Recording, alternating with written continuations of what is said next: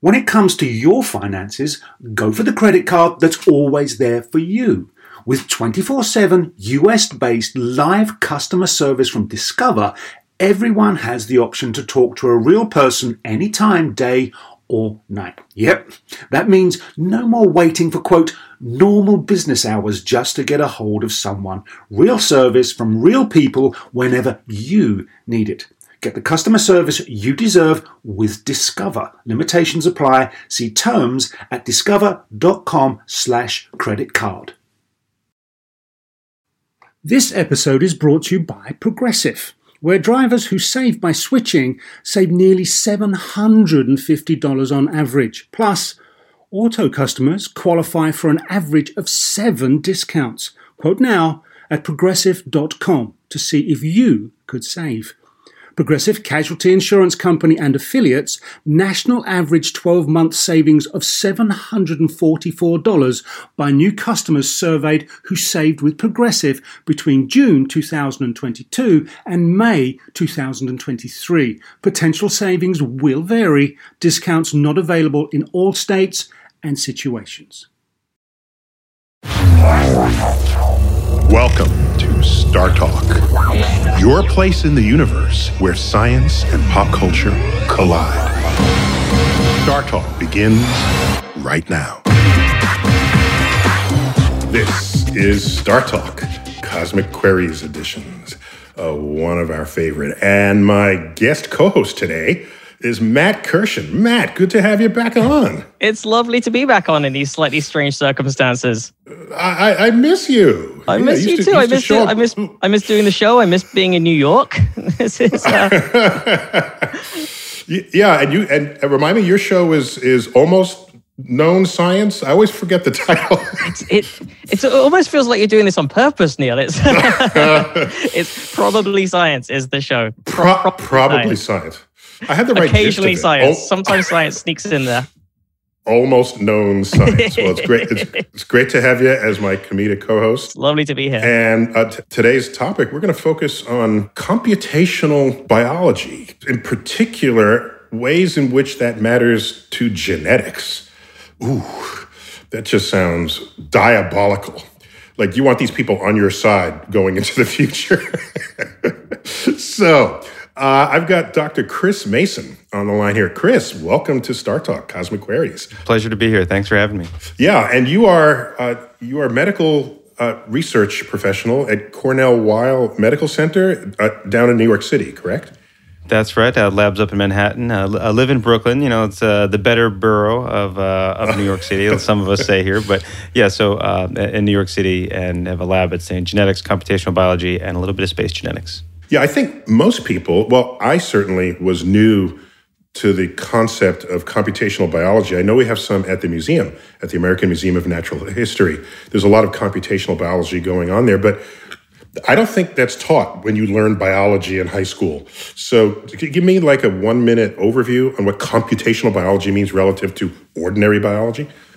Yeah, what's interesting about biology is you think of it of cells and organisms, wandering around the floor. If you see an ant on the floor or a bird in the sky, but more and more, all of biology is becoming what a lot of people say is systems biology, or really most of biology is best understood as a computational problem where you can model what's happening inside the cells. And if you do it well enough, you can actually predict what will happen as you perturb that system. If you add a drug to the system, say for a cancer treatment, or if you add a gene, if you take a gene from one species and you try to move it to another one, or even if you just, stress something, like say put it in space or give it a, make it go for a run. And so these are all things that the computational tools let you model what's happening inside the cells and you predict what will happen, and then find new drug targets, model drugs, and even just better understand the DNA, the genome. So you are the futurists of biology. Or just trying to build, models of inside the biology. And Box once said, all models are wrong. Some are just more useful. And this has been especially true in the pandemic times where, we're just trying to build models of what's happening. So this might be an impossible question to answer, but how accurate are your models now? For like, if you were, how accurately can you predict what a particular chemical will do to a particular cell? It's a great question. I think we're not as good as we'd like to be, so I can't say we're 99% accurate that if you tell me a structure of a molecule, I can tell you exactly where it's going to go in the body. There's a field of computational chemistry. There's computational biology. There's a lot of astrophysics, of course, is computational in terms of how you mine the data, what you're scanning for. For a little while, there was in the field, how accurate can bioinformatics be as a discipline? And generally, if you get above 90, 95%, which you can do for certain, whether one protein will bind with another protein or whether one gene is an active gene or whether it's not active, they can do that over 99%. So it depends on the question, but it's getting better every year as we get more data. How bad does it get? No, don't tell me your hits it and leave out the misses. So I think there was this big push about the reproducibility crisis in all the sciences for a while, about 10 years ago. And that was because people would try and take say, okay, a drug, I put this in these cells and I can predict that the cells won't grow as fast. So I think this could be a cancer drug, for example. And people tried to reproduce these studies, and a lot of them were 50% reproducible, or sometimes 20% reproducible were some of these eye-dropping headlines. But that's because biology is complicated. It depends on these cells that have been growing in dishes, in some cases for decades. And they're not even human cells anymore. These are cells that basically have mutated, have instead of 46 chromosomes, they might have 50 or 60 chromosomes. So if aliens came to Earth and said, I want to find me human cells, if they looked at these cells in most labs, they wouldn't remotely look like humans. So some of the problem of predictability is in the biology. Chris, what you're saying is there's a whole branch of biology that's almost science. And then Matt, you should go on. It's really go on Matt's show. I got you covered. And Neil, no more questions to Chris. Throw them this way, because once we're outside of science, I'm in. Okay, so Chris, since you're almost science.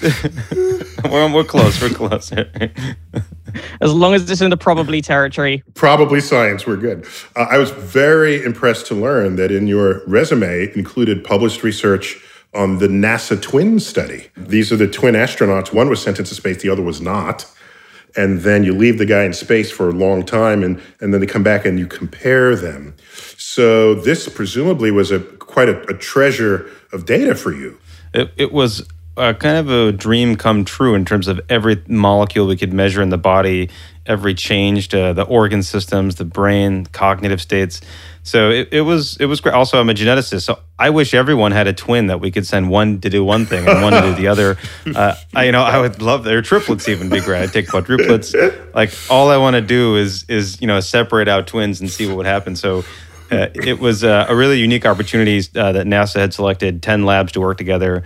It was a really big team effort. I was the geneticist in the study, leading a lot of looking at DNA and the RNA, seeing what's happening as the body adapts to space. But it was a real team effort. And we looked at every possible molecule we could. So DNA, RNA, proteins, small molecules, behavioral changes, telomeres we'll probably talk about as well. Everything we could to try and understand how does the body change when you go to space, and can we prepare for Mars? Were all of the different experiments like serious science ones, or was like one of them maybe let's put different hats on them and see how they look? There's a lot of experiments that are preliminary. You could say not just in our study where you are trying things out for the first time, but even these kind of suction pants that Scott Kelly wore in space for a while, which basically it puts like a vacuum around his legs to try and pull the blood from his upper body down into his legs just to relieve the pressure on him. So those are relatively new, and they're kind of experimental, but the astronauts really like them because it can feel better because they feel a little bit like they're back on Earth at least for a little while. So it sort of cheats the effect of gravity by gravity would normally make blood flow more down than up, and this cheats that effect with a vacuum. Yeah, like pulling it. I mean, we've evolved, for hundreds of millions of years on this planet, billions if you go back to the really early ancestors, and we're used to gravity. So if suddenly it's gone, the body has not had that much time to really get used to it. And so these pants are one way to try and adapt to that. Other ways was we do pharmacological interventions to try and get rid of the stress on the body. A lot of the inflammation in the body is something else that we, there's pharmacological interventions for. And then also sleep. It's hard for a lot of the astronauts to sleep, so they take all the time sleeping pills. Yeah, but wait, Chris, if we are perfect at compensating for being in space rather than on Earth, then you wouldn't have a job because you're trying to find out what's different. We'd be done. That's right. We would just say, "Good luck." Looks like you're all set. Yeah, actually. Or even the fact that we don't understand biology, I tell this to students and medical students sometimes. I say, listen, that's job security. If we don't know everything about biology, then we've got work to do. So it's great. And so you mentioned one of them, Scott Kelly. And I think Scott, he's been on Star Talk. And I asked, which of the twins are you? And he said, I'm the good-looking one. So that's how he identifies himself relative to his twin brother. And the name of his brother... Was he good-looking before he went into space or not? Like, what was there was there a noticeable change in attractiveness on either end of his flight? He did lose weight, actually. So he lost about 8% of his body weight, and he got a little bit taller, some because of the lack of compression on the spinal column. And because of relativity, he is slightly younger. He was moving closer to the speed of light for a year than his brother on Earth, well, all of us here on Earth. And so you could say he got taller, younger, and a little bit, lost some weight. So it's kind of it's kind of the best program ever, except you have to be in space getting irradiated the whole time. That's the only downside. Ignoring the radiation and all the rest of that. And the stress of it all. But he did, so that gets to one of the things we did see in the study was, this work with Susan Bailey was, telomeres got longer, and then we looked in her lab and in our lab, we validated this, and now we're following up with additional studies. But it was really a surprising result, because when you get irradiated, you're being blasted and effectively in a stressful and sort of really strenuous environment, we thought, if anything, telomeres would get shorter because they normally get shorter as you age. So we thought we would just accelerate this process. We also looked at epigenetic age, which I can talk about in a little bit, which is how the DNA is packaged and how that looks older. But he didn't get older there either. So we looked at all these aging metrics. He actually looked a little bit younger. And that was surprising because we thought we'd see the opposite. It was one of the first big surprises of the study where we all were scratching our head when we were getting the data, like, oh, is this right? But it turns out, if the more we thought about it and looked at the data, think about what he was doing up there. He was, getting a good night's sleep almost every night, as best as you can in space, when you actually can see cosmic rays shooting through his eyelids. Scott Kelly talked about in his book that he wrote, that if you close your eyes, you can just see the streaks of light as your retinal cells are being bombarded with radiation, which is kind of hard to sleep through probably for the very first time you're seeing that. But that notwithstanding, the radiation, your body eventually does to some degree adapt. As telomeres got longer, he was getting a good night's sleep every night, getting a good meal, working out every morning, and there was no drinking. So if all of us live that relatively healthy of a life, we probably would have some, rejuvenation effects as well, we think, was a part of it. So then, is he going to publish the astronaut diet, the lifestyle advice book? He's published a photo book and a biography. He could do that next, actually. So we solicited questions from our fan base, and it's primarily focused on the twin study, but this field is so fascinating. I hope there's some spillage when we get there. So Matt, you have all the questions, right? I haven't seen any of them. I don't think... I do. I've got them right here. The first one I was going to ask was actually about the telomeres, and Chris answered it before we even got to it. So thank you, Chris. Let's hear it anyway. That question is from JF1011 on Instagram. Who knows what that binary is? And says, hello, I'm wondering if there has been any research into possible effects of long-term zero-G exposure on the telomeres in our chromosomes. I'm curious if living in space would alter the rate at which telomeres degrade and become shorter. Do we have any idea if long-term zero-G exposure would speed up or slow down this natural process? In short, could living in space long-term change how we age physically? And just to be clear, the telomeres is an indicator on Earth for how old you are, because they're shorter in older people than younger people in your genetic profile. Is that a fair characterization? That's right. So basically they are a marker of how long your cells have been around and dividing. And, they do shrink as we age. We also physically shrink as we age. Really old people are shorter than they were when they were younger. Eventually gravity takes its toll on the body. And telomeres at a cellular level inside your body are no different. They get shorter. And, we thought it would accelerate in space. It turns out that actually, from everything we know, so Scott Kelly is the longest U.S. mission. It's the fourth longest in human history, because the Russians have got us beat a little bit on that. But from the data we have, it looks like it's actually the lifestyle in space, with the radiation notwithstanding, it looks like telomeres fare better. However, it goes back to normal when you get back to Earth. So this doesn't seem to be like a permanent shift. It seems to be a mixture. What we think it is, a mixture of the environment and the lifestyle in space, which is ironically pretty healthy. At least it's regulated so well that, it's not so bad. It could be a new kind of Earth-based diet, and say, live like you're in space. You'll be younger in some ways. But the radiation may, to some degree, create some of these breaks. And some of the other work we talk about in our papers, that it looks like it could even just accelerate the killing of weaker cells is another factor that might be happening. So we did sorted cell populations to see which cells are having longer telomeres. And some of the T cells get it more than some of the B cells, and the whole blood samples have it less so. So it seems to be like most things in biology, it's cell specific or time specific. Just to be clear, there are two variables here. One of them is zero G, and another is the fact that you are exposed to cosmic rays from space. So in principle, if you know the difference between one or the other, it wouldn't be simply zero G that extends your telomeres. It would be your exposure to that level of radiation. And if that's the case, we can create radiation rooms and stick you in it and simulate what Scott went through in space. Yeah, absolutely. So we can test this. There's two examples of this where we see it. Interestingly, even Plasmodium falciparum, which is a parasite, if you irradiate them on Earth, you can see they sometimes get longer telomeres. Same with little worms called C. elegans. And interestingly, you think about there's radiotherapy, we think of killing cancers, but there's a new clinical trial that's actually at Weill Cornell that's actually doing very subtle irradiation to prime T cells to activate them in a way that they're senescent or they're quiet before. So, radiation is, if you don't completely obliterate someone with radiation, some of the discussion is what if you have just enough of it so you actually activate the cells or get rid of the weaker cells? That effect we can see is part of it as well. See, this feels like one of these things that you don't really want that information to escape the lab yet, because people are going to be selling, just stand in front of your microwave for 3 minutes a day and you'll get younger. Just rub a balloon on your shirt and then hold it against your head and you'll live 5 years longer. So Matt, we have time for one more before we got to take a quick break. Awesome. Well, I love this. I love it when a question comes from someone's kids. This is from the 8-year-old son, Mason, of patron Brian Simmer. I hope I'm pronouncing your last name correctly. It says, does zero gravity make it harder for the body to digest food or go to the bathroom? Because everything's just floating around in your belly and gravity isn't helping.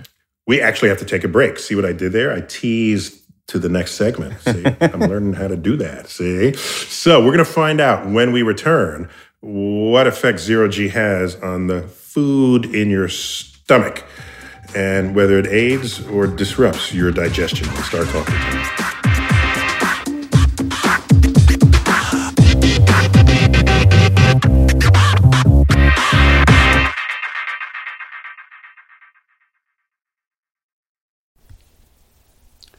This podcast is supported by FedEx. Dear small and medium businesses, no one wants happy customers more than you do. So you need a business partner just like you, like FedEx, who understands your passion for serving your customers because they have the same commitment towards you. That's why FedEx offers you picture proof of delivery, packageless and paperless returns, as well as weekend home delivery to 98% of the US on Saturday and 50% on Sunday. See the FedEx service guide for delivery information. What's more, FedEx Ground is faster to more locations than UPS Ground. Trust FedEx for timely deliveries. See what FedEx can do for your business. Absolutely, positively FedEx. Whether you're a family vacation traveler, business tripper, or long weekend adventurer, Choice Hotels has a stay for any you. And that's good, because there are a lot of me's. Choice Hotels has over 7,400 locations and 22 brands, including Comfort Hotels, Radisson Hotels, and Cambria Hotels. Get the best value for your money when you book with Choice Hotels. Cambria Hotels feature locally inspired hotel bars with specialty cocktails and downtown locations in the center of it all. Hey, that's me. Radisson Hotels have flexible workspaces to get the most of your business travel and on-site restaurants. That's me too. And at Comfort Hotels, you'll enjoy free hot breakfast with fresh waffles, great pools for the entire family, and spacious rooms. Hey, that's me too. I guess I'm just going to have to stay at all of them. Choice Hotels has a stay for any you. Book direct at choicehotels.com, where travel comes true. Hey, remember when we did that show about the science of the golf swing? Well, let's take that to the next level. And that's because PXG has developed the Black Ops driver so golfers don't have to sacrifice distance for forgiveness. And the science proves it. PXG Black Ops Driver is a breakthrough in driver technology. It's a complete and total victory in golf club engineering, unlike anything you've ever seen before. Black Ops Drivers are adjustable to deliver a combined MOI of 10,000 plus for unreal forgiveness. Now that's ridiculously high. The higher the MOI, the more forgiving the club will play. So you don't have to square the ball perfectly for it to go straight and get distance. Add PXG's new advanced material face technology, and you get incredible ball speed that pushes the distance to the absolute limits. More forgiveness, more distance, no sacrifices. PXG Black Ops Driver. Hit your tee shot straighter and farther. The proof is in the science. Learn more and get free shipping on all equipment. Go to pxg.com/StarTalk and use code StarTalk at checkout. That's pxg.com/StarTalk. Use code StarTalk for free shipping on all equipment. pxg.com/StarTalk, code StarTalk.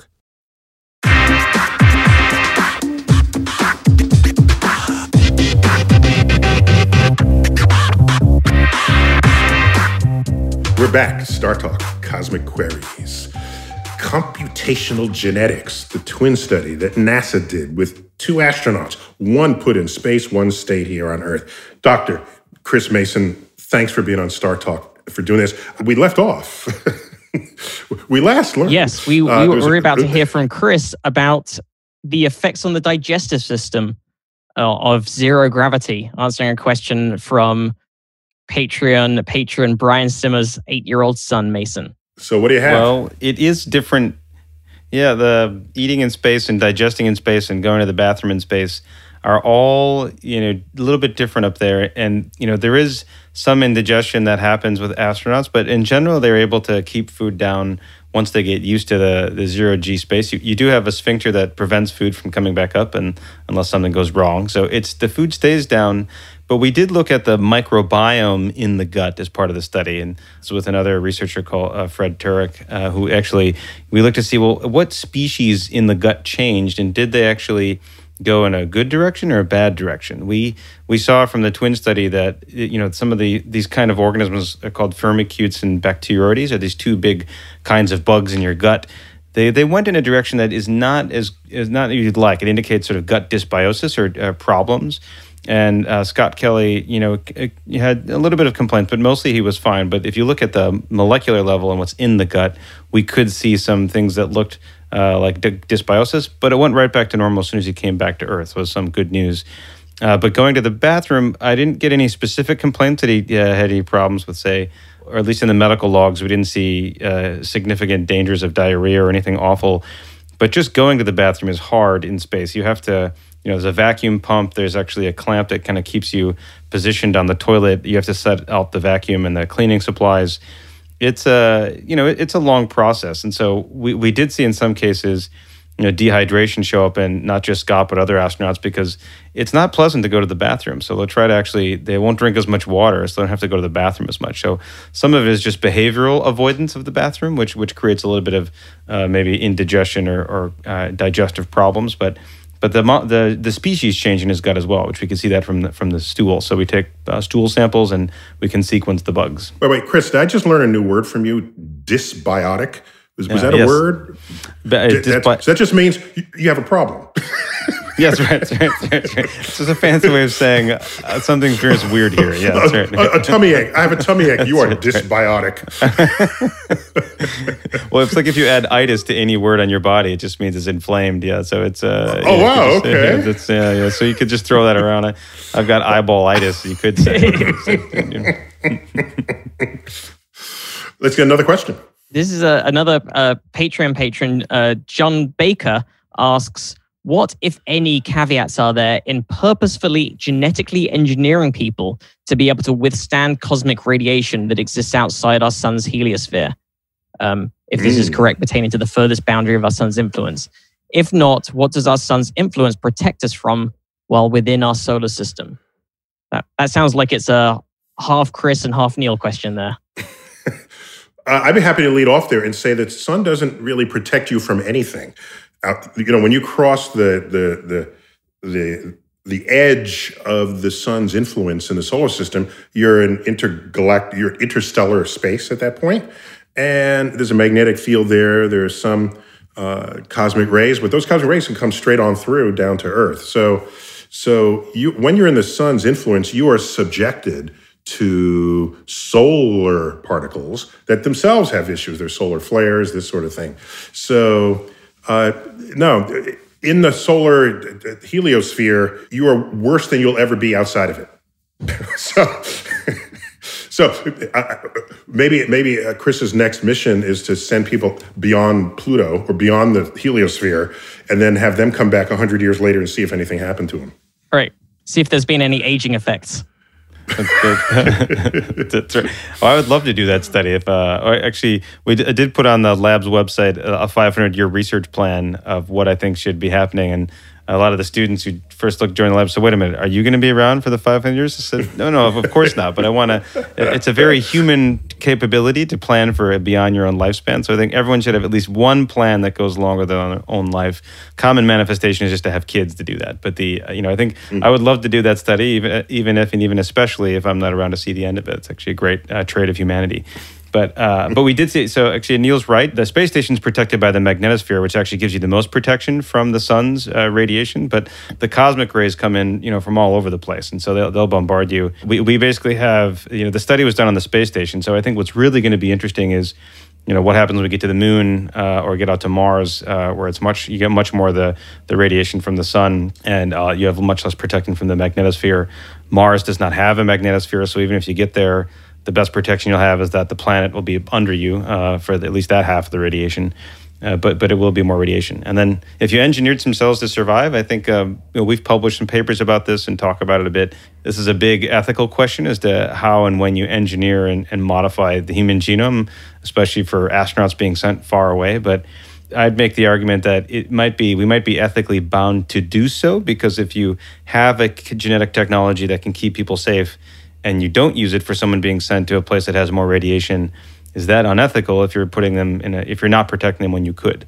Now, that presumes that the genetic technology is perfectly safe, integrates with no problems, and is maybe even removable. None of those things which we can guarantee today. But as a conceptual idea, those are, I think, things you could discuss, and debate. When you said removable, you mean reversible?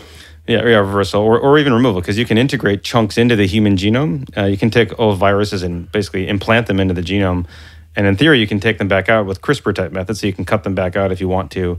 Or you can even have artificial chromosomes. Like, most humans have 46 chromosomes. What if you added a little bit, one extra? We've done this in cell culture and labs. So you can have little mobile elements that you can take in and out. So the technology to do this is eerily easily done in a lot of labs. So I just have a quick historical story here, that the history of thinking that we should modify ourselves biologically in order to withstand forces and stresses under situations that the rest of us don't experience generally lends itself better to engineering solutions than biological solutions. Like, for example, in the early days of fighter pilots, they do tight rolls and the blood would leave their head and go to their feet and they'd pass out. They say, well, maybe we can give them some medicine or a pill where the red blood cells will retain more oxygen so they don't pass out. And they just invented pressure suits to prevent the blood from going into the legs. It was that simple. They went up, and there's no biological change in the person at all. Yeah. Or you want to maintain the homeostasis in the body rather than trying to, recreate a different homeostasis. Yeah. So Matt, what else? All right. So this is, I think, connected. So Andy Bracken on Facebook asks, has spending significant times in space altered the genetic makeup at all?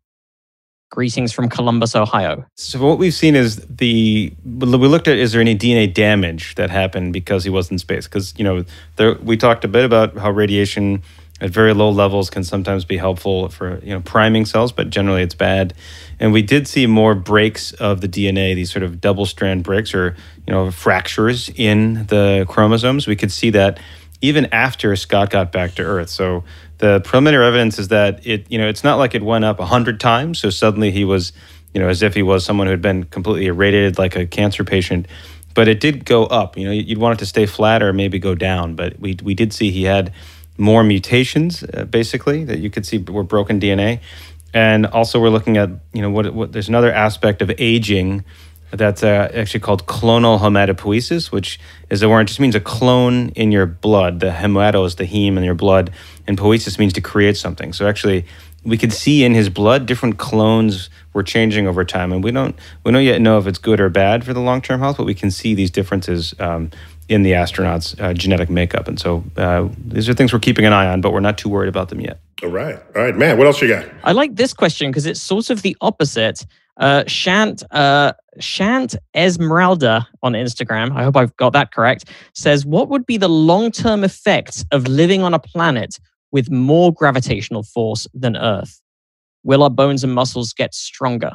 Almost certainly. From everything we've seen from the plasticity of the human body, we know it loses a lot of the bone mass very quickly in space. You can actually see in the urine the calcium coming out of the body from astronauts in space. So it's basically, Scott even described it as if you miss a morning when you work out, and other astronauts have said this too, is that you feel like your bones are dissolving while you're in the lack of gravity. So, and if you went to more gravity, the body is extraordinarily adaptive. It will really try and reach that homeostasis and try and get back to its normal state very quickly. And so you would expect stronger muscles, higher bone density.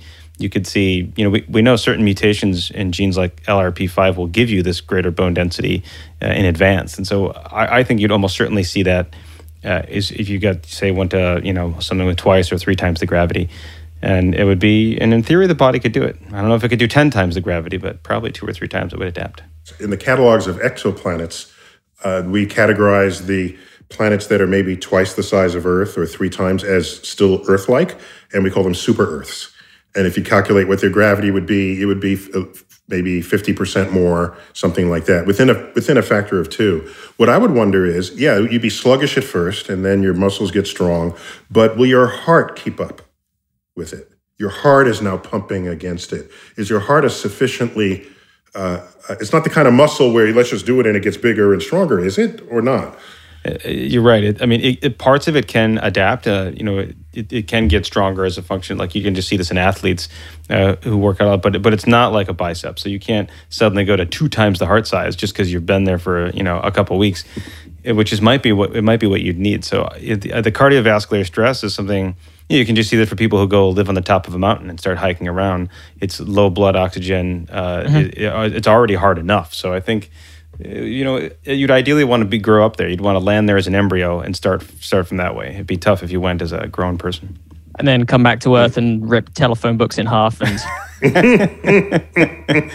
generally be all kind of beast. Well, there is a question that's connected to that in terms of growing up. Again, it's one that's from both a Patreon patron and the child. This is Ryan McNeil on Patreon, and his son Angus says, aside from bone density, muscle atrophy, and psychological issues, would there be any neurological or physiological effects from long-term space travel? My son Angus is curious as to how children may develop differently outside of Earth's atmosphere, and if their growth process would help them adapt to the environment better than adults. How would a human who'd spent their growth cycles in zero gravity live on a planet as an adult? It would probably be very difficult if you just can't. So there's never been a human baby born in space, as most people probably know. There's officially never been sex in space, at least between humans. There's been pregnant mice that have been sent up into space. There's been some mouse mating that's been tried in space where, when the mice get in 0G, they just kind of flop around. It's very there's a whole mouse cage on the ISS, so that's kind of funny to watch. On the record, there's no sex in space, and there's been pregnant mice that have given birth, though. So we know birth is possible in space. If you could grow up in 0G and then try and go to a planet, assuming that all works, it would probably be very, very difficult to maybe even survive. And so I think you would get there, you would be really pummeled and crushed by the gravity. You might not survive. So you could argue that if you do let people grow up in 0G, have you given them a prison in space where they're never allowed to go to a surface? Or maybe mechanically you could supplement them somehow when they get there as an idea, like Neil was just saying, some way to save them. But it is, it's a challenging idea that, ideally you'd have the most galactic freedom. You should be able to live anywhere you want in theory as an organism. But right now we're not there. That's the ideal I'd strive for, but I think we're not there yet. Of course, there's the film The Space Between Us, which explored the first person ever born on another planet. And it was a boy born on Mars. And so he's native Martian, basically. And then when he comes to Earth, because he can jump high and do things on Mars, and he comes to Earth and he can't. And so part of it explores, and then there's a love interest in this. You got to have that. But for those who haven't seen it, just explores this idea of what happens when you cross gravitational boundaries and how do you adapt physiologically to it. Well, there is a sort of a connected question as well from Matt Dean on Facebook, who asks, biologically speaking, would it be more difficult to procreate in space? Would fertilization rates be similar? Asking for a friend. Asking for a friend.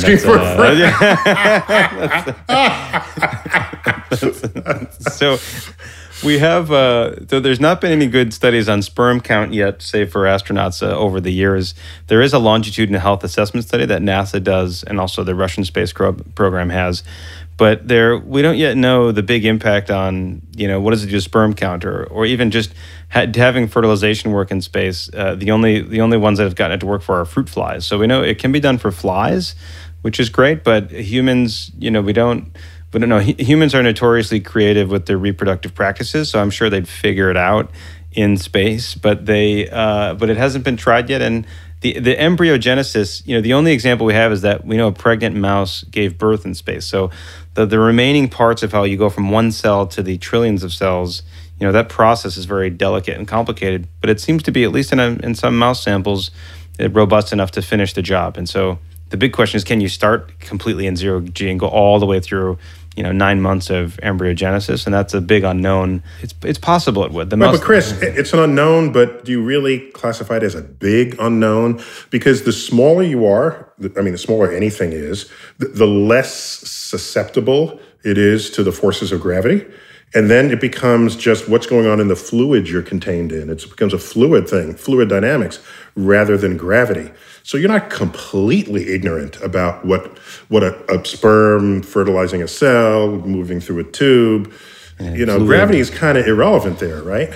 That's right. So I think the reason that the mouse experiment worked, it gives us. I think it's probably going to be okay. I would. It's a big risk though. I don't know how you get a review board to say, yes, this sounds like an ethical experiment, to start sending embryos in space. But at some point it might happen if we really become an interplanetary species and start going back and forth. And if the trips are 6 to 9 months, it might happen. I would also add that if you are going to be born in zero G, it would be ethical to train the person in a 1G environment. We keep talking about zero G like that's the inevitable condition in space, but nothing's going to stop the future where we have rotating space stations and there's 1G, and then this conversation is moot. Yeah. Right. Matt. Yeah. One more question before we break. Well, I like this one because it's more about the surroundings to the astronaut. Christine Tolman on Patreon says, this is a very simple question. I'm not sure if it is.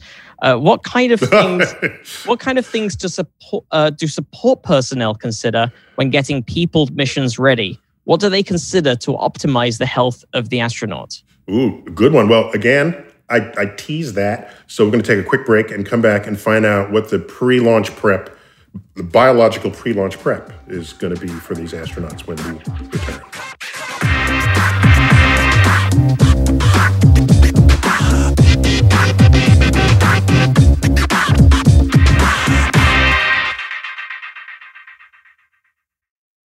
Do you want to set up your child for success?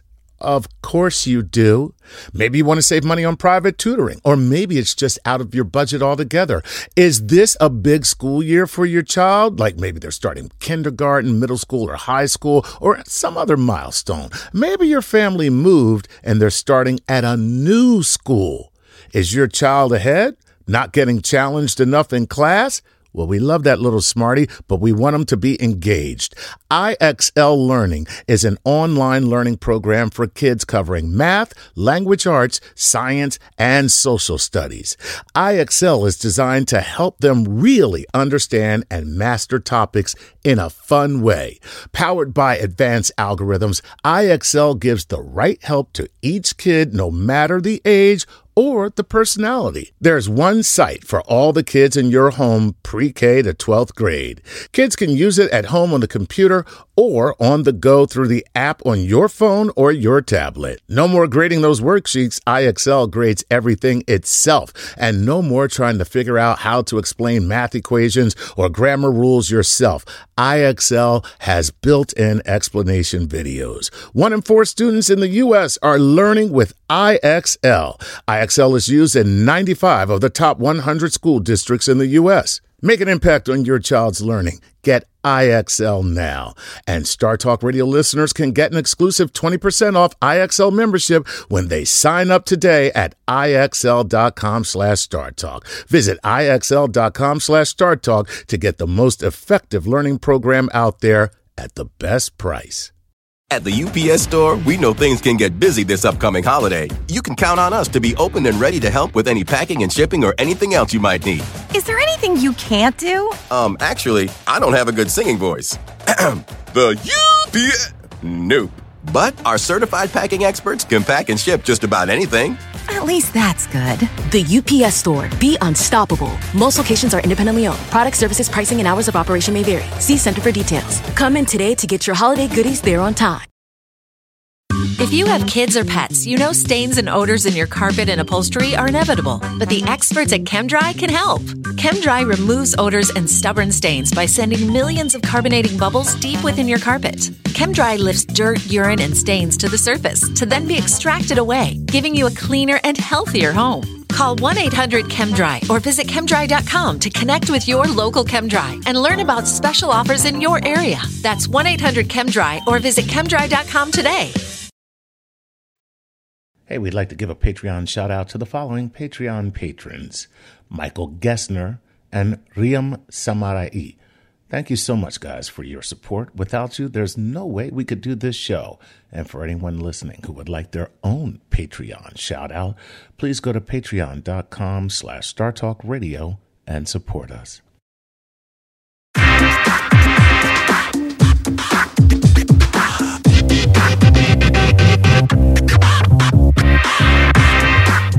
We're back, and we're talking about genetics in space and genetic modification and what all that requires, and it's a Cosmic Queries.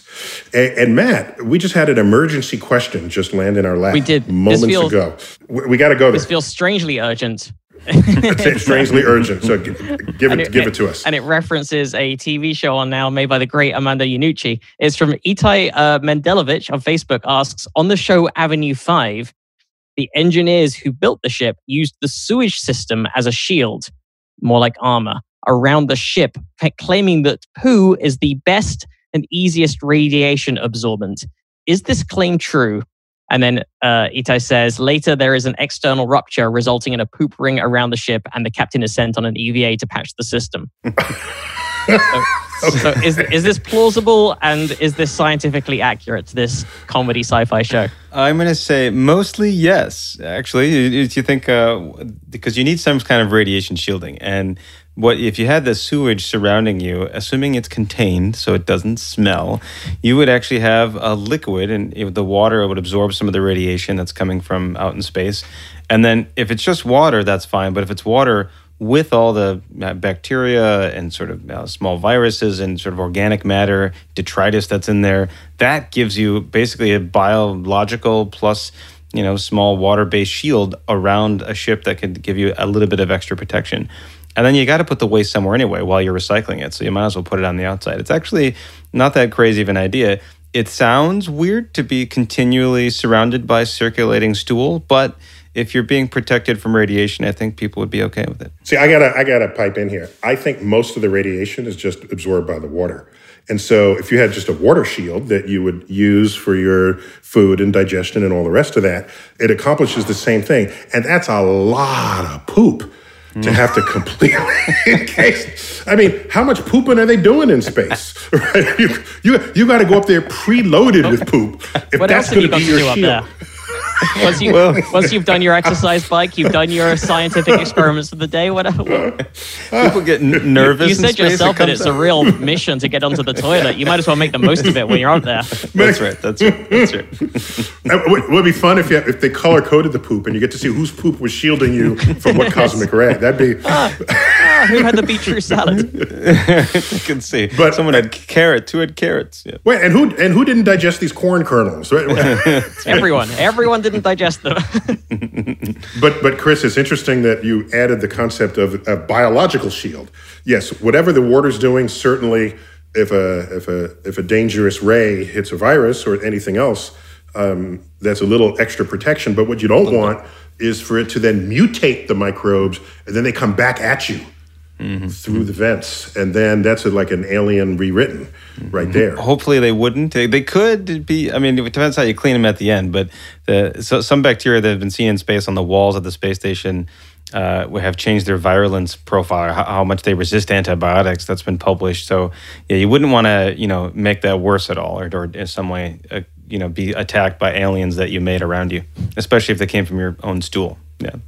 Some poetic justice there. So before the break, we teased this question from Christine Tolman about what the support personnel have to consider to get astronauts ready for the health concerns that they might face. Yeah, one of the biggest challenges is just getting the training, learning Russian as well as knowing English, for example. You have to become not just a scientist or a pilot, but really an engineer in case anything gets broken. So the training, a lot of it's mental, and also be prepared for the isolation. And physiologically, a lot of us just staying in really good shape, make sure your nutrition is preserved. They do go into a quarantine before they go up. And so, for example, in Kazakhstan, most of the astronauts have a point where they have to say goodbye to their families or friends, and they can, call them or video chat, but they can't physically see them just to keep it, so they don't pick up a virus before they go up. There is a cute little tradition where they actually urinate on one of the vans that takes them to the launch pad in Kazakhstan. So that's an old tradition started by Yuri Gagarin, who did one of the first man in space. So, I mean, you got to let it out before you go up. So that's a small but important step. Although you're costing yourself some radiation shielding from what I now hear. That's right. Some of that's now being wasted. So just to be clear, it's not that they have to pee on the van.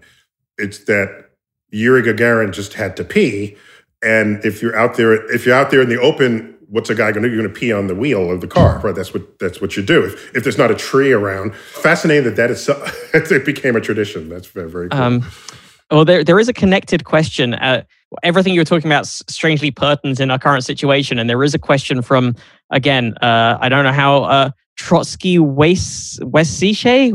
I don't know. Trotsky something on Instagram has asked, what ideas are we working on to help prevent or at least minimize the effect of isolation on future astronauts and space explorers alike? Yeah, that's actually, isolation is one of the 5 key hazards for spaceflight, for human spaceflight identified by NASA. The other ones are the radiation, which we talked about.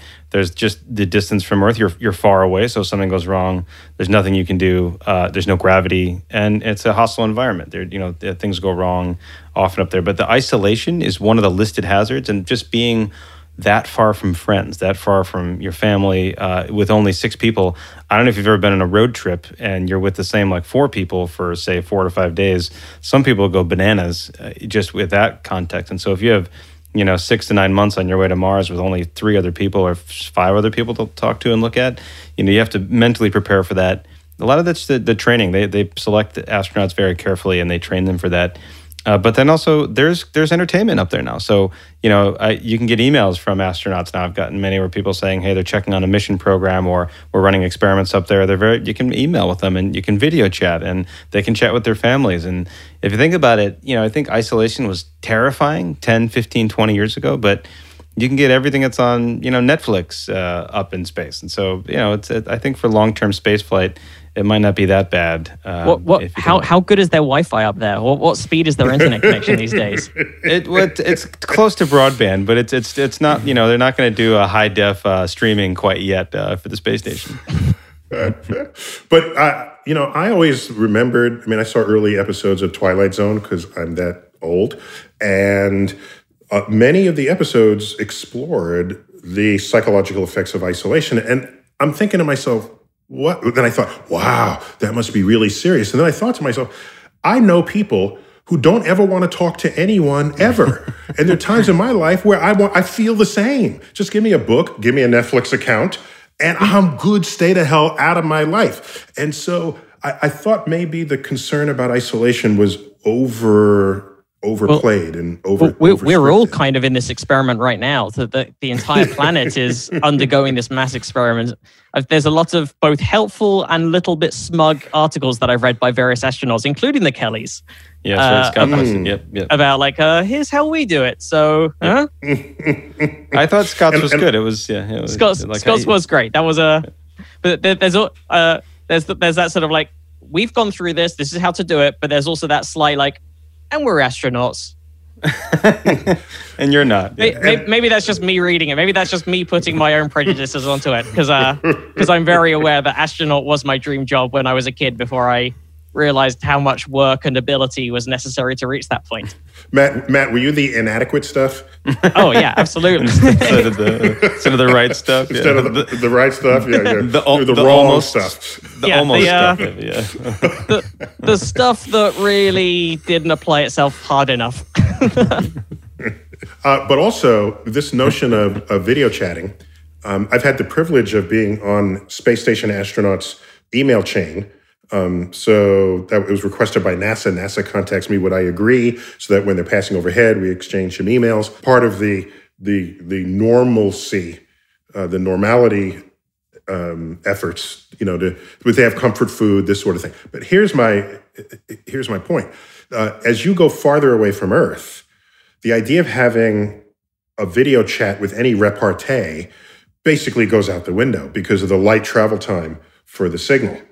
So anything beyond lunar orbit, you go to Mars, it's a 20-minute delay. Hey, how you doing? And that's 20 minutes there and 20 minutes back. And 40 minutes later, I'm fine. How are you? Yeah. So that's quite remarkable. So almost in a way, the more advanced the technology and the further away we can travel, the closer we get to how people would communicate hundreds of years ago. Or even 100 years ago. It's more letter writing. It's sending long missives to each other. Very perceptive. Right, exactly. Yeah, which is true. That was actually kind of romantic back then because you got so excited when you get a full treatise of someone's thoughts and dreams and hopes. And maybe we'll come back to a more romantic species when it's longer messages. Right. There's no just texting you up. Yeah. Wait, you up? And then you start having to get into like, well, what does up really mean when you're in an orbit? Right. Very good. Very good. So, Matt, you got more questions on this? I do. I do like this question. Again, it's a chance to feel marginally superior to astronauts. And Andrew Mathis on Facebook asks, say you were to stay on the ISS forever. Would you eventually turn into a floating, flappy sack of organs? Could you survive that way if you were to stay there forever? Just a floating blob.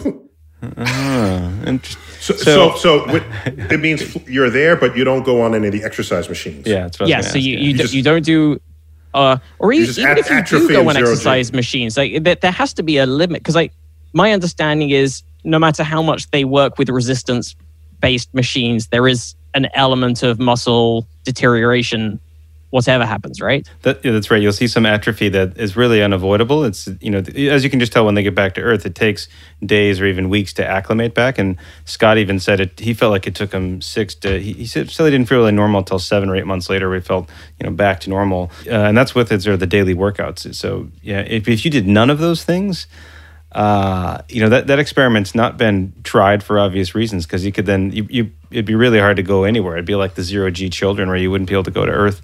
But I think most of your structure would stay in place. Like the actual, I don't think the organs would suddenly float away out of your body or you changed into a blob. But you would really, if anything, it would depend a bit on your nutrition because you already, could lose weight. You might become just more bony and skinny. But if you eat a lot and don't move at all, you could become blobby and fat as well. We don't have any data on this, but I don't think you would lose the structure of your organs and how they're related to each other, but you would become more blob-like. Well, there's a connected question, I think, from Victoria Del Piano on Patreon, who says, do we know how the cerebellum and middle ear adapt to low or zero gravity, as they are organs that developed because and by gravity? Has the twin that was in space been studied for this? And then greetings from Chile. Great question. So we've clearly evolved on this planet under this gravity, and the ear is a great way to maintain proprioception, which is the ability to sense your body in space, and not just in space above space, but also here on Earth, how you are relative to other objects. There, actually, you can tell that there is an acclimation period. There's also, when astronauts first get into space, there's something called the puffy face they get, where there's so much fluid that goes into their upper body. They have trouble orienting themselves, trouble moving around. But amazingly, the body adapts usually within a few days, and they can maneuver quite well. You've seen people definitely jump around in zero-G and look like they're having fun. Scott Kelly at one point had a bear suit on that he wandered around the space station with. So you can they get pretty used to it. And some of this is because a lot of the fluids are contained, within small miniature organs and structures in the body that keep them in place. And the body has an amazing ability to adapt. It's one of those examples where you think the body would do awful, but it can adapt after a few days, actually. Well, I remember, I know there are psychological effects. I remember Chris Hadfield saying one of the things he had to relearn how to do when he got back to Earth was to not just let go of things. Oh, right. Because gravity, you forget that things won't just quietly drift nearby you. You forget that a coffee cup, that if you release that, you now have coffee on the floor. That's right. Yeah, that's a hard thing to acclimate to, but they generally, really enjoy it. And I think it's, there's also pressure in the eyes that is also part of it. Like you think of the structures in the sinuses in the head that change. The eyes experience a lot of pressure as well, which is that was a question we actually got. Yes, from Erin Esty on Facebook says, "I know the lack of gravity changes the shape of the eye. Is the effect permanent after the astronauts return to Earth?" So for a lot of astronauts, it looks like it is, and so a lot of them end up wearing glasses when they come back to Earth. They basically the pressure is on the eye. So much fluid goes up into the cranium, into your head. It pushes against the eye in ways that are not normally done. And this, as well as other just stresses of spaceflight, are thought to lead to something called SANS, is spaceflight associated neuroocular syndrome, which just means eyeball-itis. My eyes hurt and something went wrong. And so it's a fancy way of saying it looks like your retina has problems or other folds. And so most of it looks like it's permanent. What's interesting is so far it seems to affect men slightly more than women. And so there's some discussion that maybe the first astronauts to Mars might be a mostly female crew because their eyes don't seem to be as affected. But the statistics are very low on this. We only have about 580 human beings that have ever left Earth and gone above 100 kilometers. So, we can't say definitively these statistics, but it seems like, there are differences between people where some people don't get affected, but most of them do. Plus, if the next ship is rotating and we simulate 1G, again, then all of this is moot. Is moot. Right. Then you don't have eyeball-itis. Is there any difference in how you would? This is a question from me rather than from any of our listeners. But would the body be able to tell the difference between a rotating spacecraft simulating 1G and being on Earth? Yes, you would, but in a very particular way.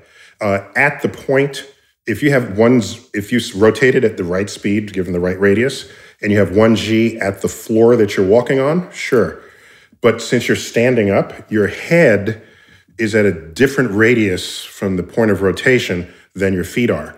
So your head would feel a slightly different G than your feet would be. So the larger the spacecraft, the less this effect would be, right? The larger the rotation. The less that effect would be.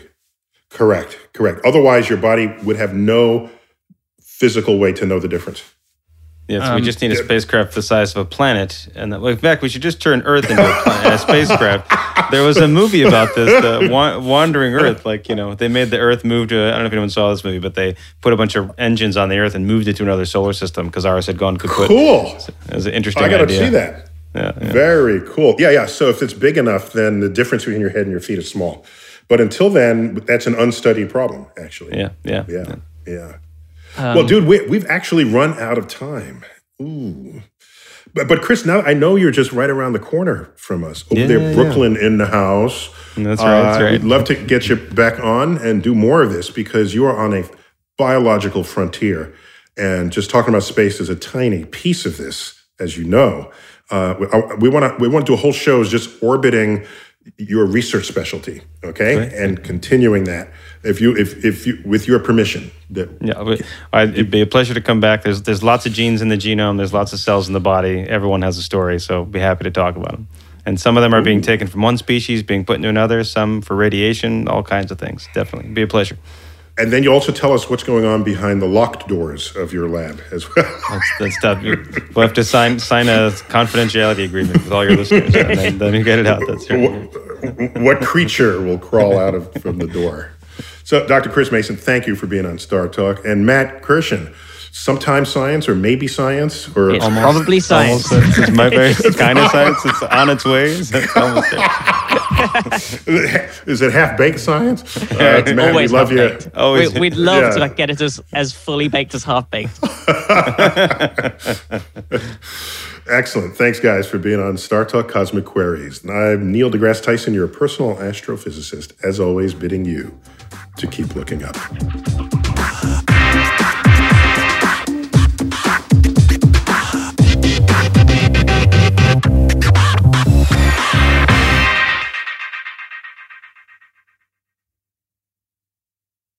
When your space has the long-lasting, noticeable scent of Airwick Vibrant Essential Mist, you'll want to invite everyone over. From book club to reality TV watch parties, even the in-laws. It smells amazing. Airwick Vibrant Essential Mist is infused with 2 times more essential oil versus regular Airwick Essential Mist for our most authentic, nature-inspired fragrance experience. Airwick Vibrant Essential Mist is perfectly portable and effortlessly easy. The way fragrance should be. Now that's a breath of fresh Airwick.